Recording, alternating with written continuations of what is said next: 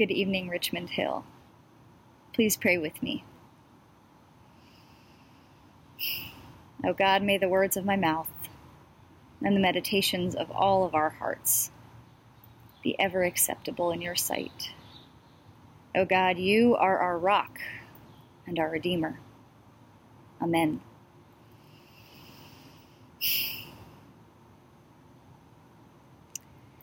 If this sermon were to have a title, it would be called, Even Jesus Has Got to Change. Even Jesus has got to change. Our text tonight from Matthew's Gospel tells a story about Jesus and his disciples that for me is frankly hard to hear. A Canaanite woman comes to Jesus asking for mercy. Her daughter is sick. She is desperate. Have mercy on me, she cries. Jesus ignores her. She shouts after Jesus and his disciples, panic edging into her voice. I can just imagine them walking a bit faster, trying their best to avoid her gaze, trying to ignore the pain in her voice. Imagine the discomfort they must feel in that internal struggle to push her, this Canaanite woman, who by even approaching them is acting outside all acceptable norms of the day, trying to push her out of their mind. I imagine them also pushing down any feelings they might have of empathy in their attempt to convince themselves that her pain is not their pain. Imagine, too, the desperation she must feel to approach this band of men, the resilience to shout after them when they continue to ignore her. They then turn to Jesus not to ask for mercy on her behalf, but to ask him to do their dirty work for them. Send her away, they cry, and you can almost hear the annoyance in their voice. Jesus, too, is unmoved. He is focused on his mission, his very important mission to save the lost sheep of Israel. He doesn't want to be deterred by this Canaanite woman. He is a man on the move. He can't be bothered. She persists, kneeling, humble. Lord, help me, she says. And here he goes a step that is almost unforgivable. In a further refusal of mercy, and in the most chilling line of the whole story, he refers to her, this woman kneeling at his feet, begging for mercy, as a dog. Yes, even Jesus has got to change sometimes. Dehumanizing language is as old as we are. For as long as people have been people, we've found ways to form borders around us, outlining who is in and who is out. We scapegoat others, make them less than human in our minds to justify our treatment of them. And in the process of dehumanizing others, we of course do something pretty terrible to ourselves. In response, the Canaanite woman insists that she still deserves mercy, even as a dog. This is one of the most heartbreaking lines in the whole passage.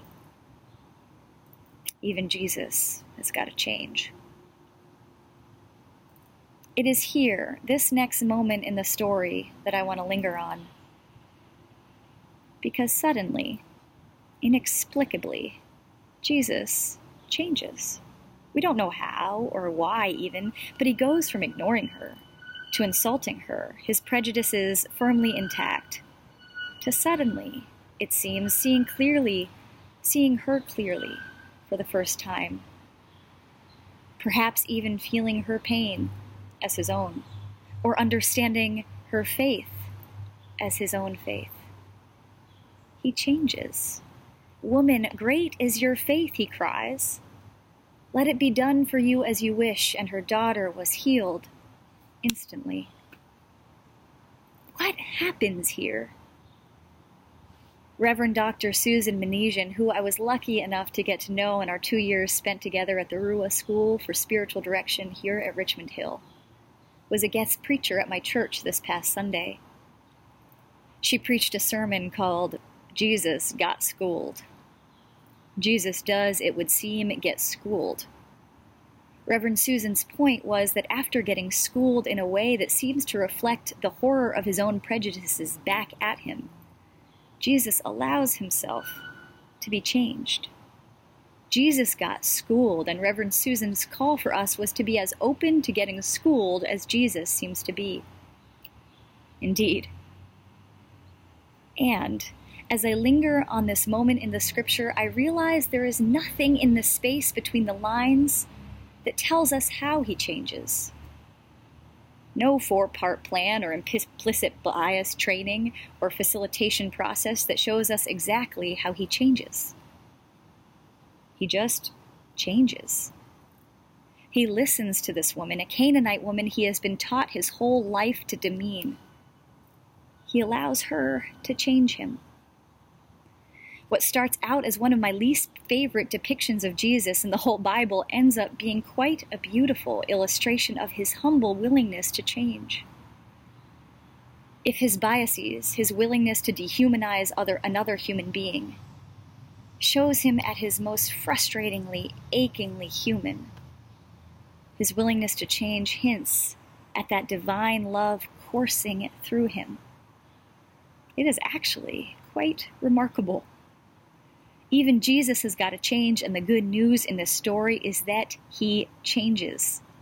He shows us here that even our most frustratingly human parts can change by empathy, by faith, perhaps even by the movement of the Holy Spirit. God willing, we can change.